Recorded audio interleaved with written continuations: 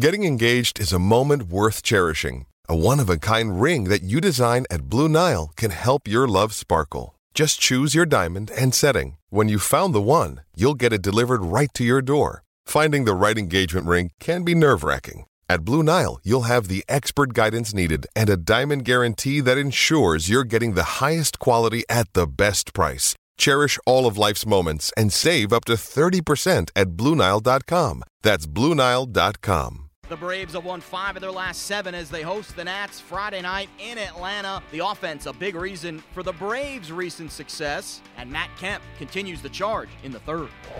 Swinging a drive, right center field deep. Taylor racing back on the go to the warning track at the wall, and there it goes.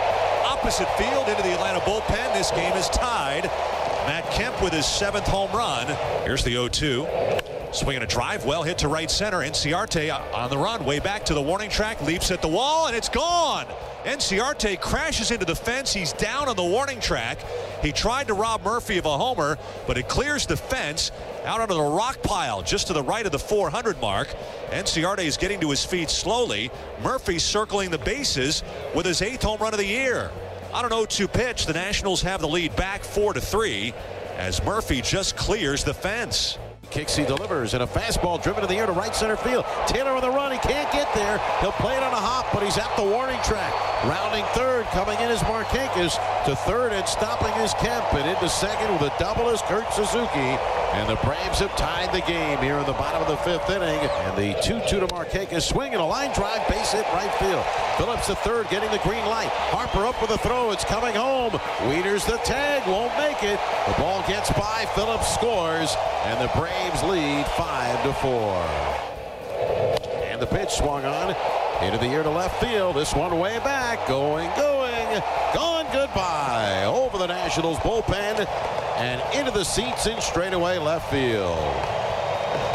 Kurt Suzuki has hit his 3rd home run of the year. He's driven in 3 runs for the night. And Enny Romero has given up 3 runs here in the bottom of the 8th to put the Nationals in a hole. It's now the Braves 7 and the Nationals 4.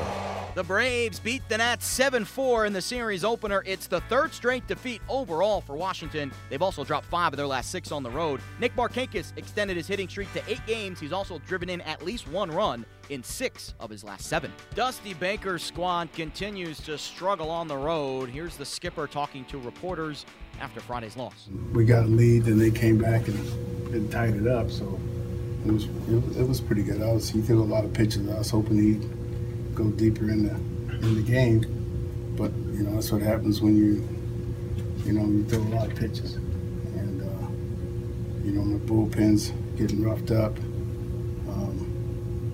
and they just beat us tonight. You mentioned the depleted bullpen, coming in a little tired. How were you able to manage it? I mean, how many options did you have down there in the late innings? Well, evidently not enough. You pick them, you know what I mean? And, right now we're kind of limping. We didn't really want to go to Alberts. He's throwing like 5 out of 6 or whatever the number is. Didn't want to go to Glover that early because Glover was a closer tonight.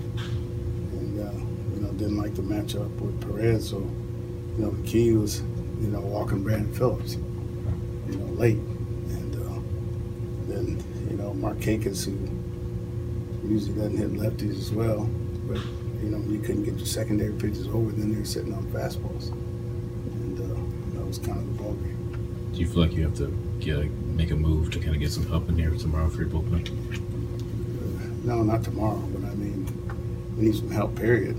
But, we're going to give you some help, you know what I mean? So we just got to, number one, we got to score some more runs. Because the last 3 games we've lost, they're hitting us like we should be hitting them, especially some guys hitting the ball on us out of the ballpark that are hot. But, ordinarily they don't hit the ball out of the ballpark the way that they have. So it's a bad series of events, the last 3 out of 4 games. And you can't bring it back. There's not a whole bunch you can do right now. We're trying about everything you can do. And we just got to come back out and play better tomorrow. What's been the most encouraging aspect of the way Michael Taylor's played the last week or so?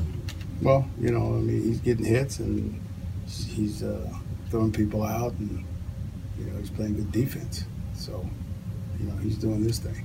And like I said, it's hard to find a shining light in a loss like that, especially when you lose them late. So that's what we've been doing, been losing them late. And defensively too, you mentioned the great throw by Taylor, but you still want the defense to be a little tighter than it has been. Yeah, because that's a loose end. Yeah, I mean, when you're losing, you point the finger at a lot of places. So you're not going to point the finger at my guys because they're busting butt. So, like I said, we got to tighten it up some and just play better. This isn't really the time of year you're going to get too much from outside, is it?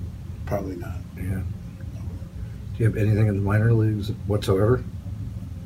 I don't know. I'm not in the minor leagues, so all I can do is see reports and people upstairs. Keep a track on the minors. I see reports, but I can't really tell you that. The series continues Saturday. Max Scherzer on the mound for the Nats against Bartolo Colon for the Braves.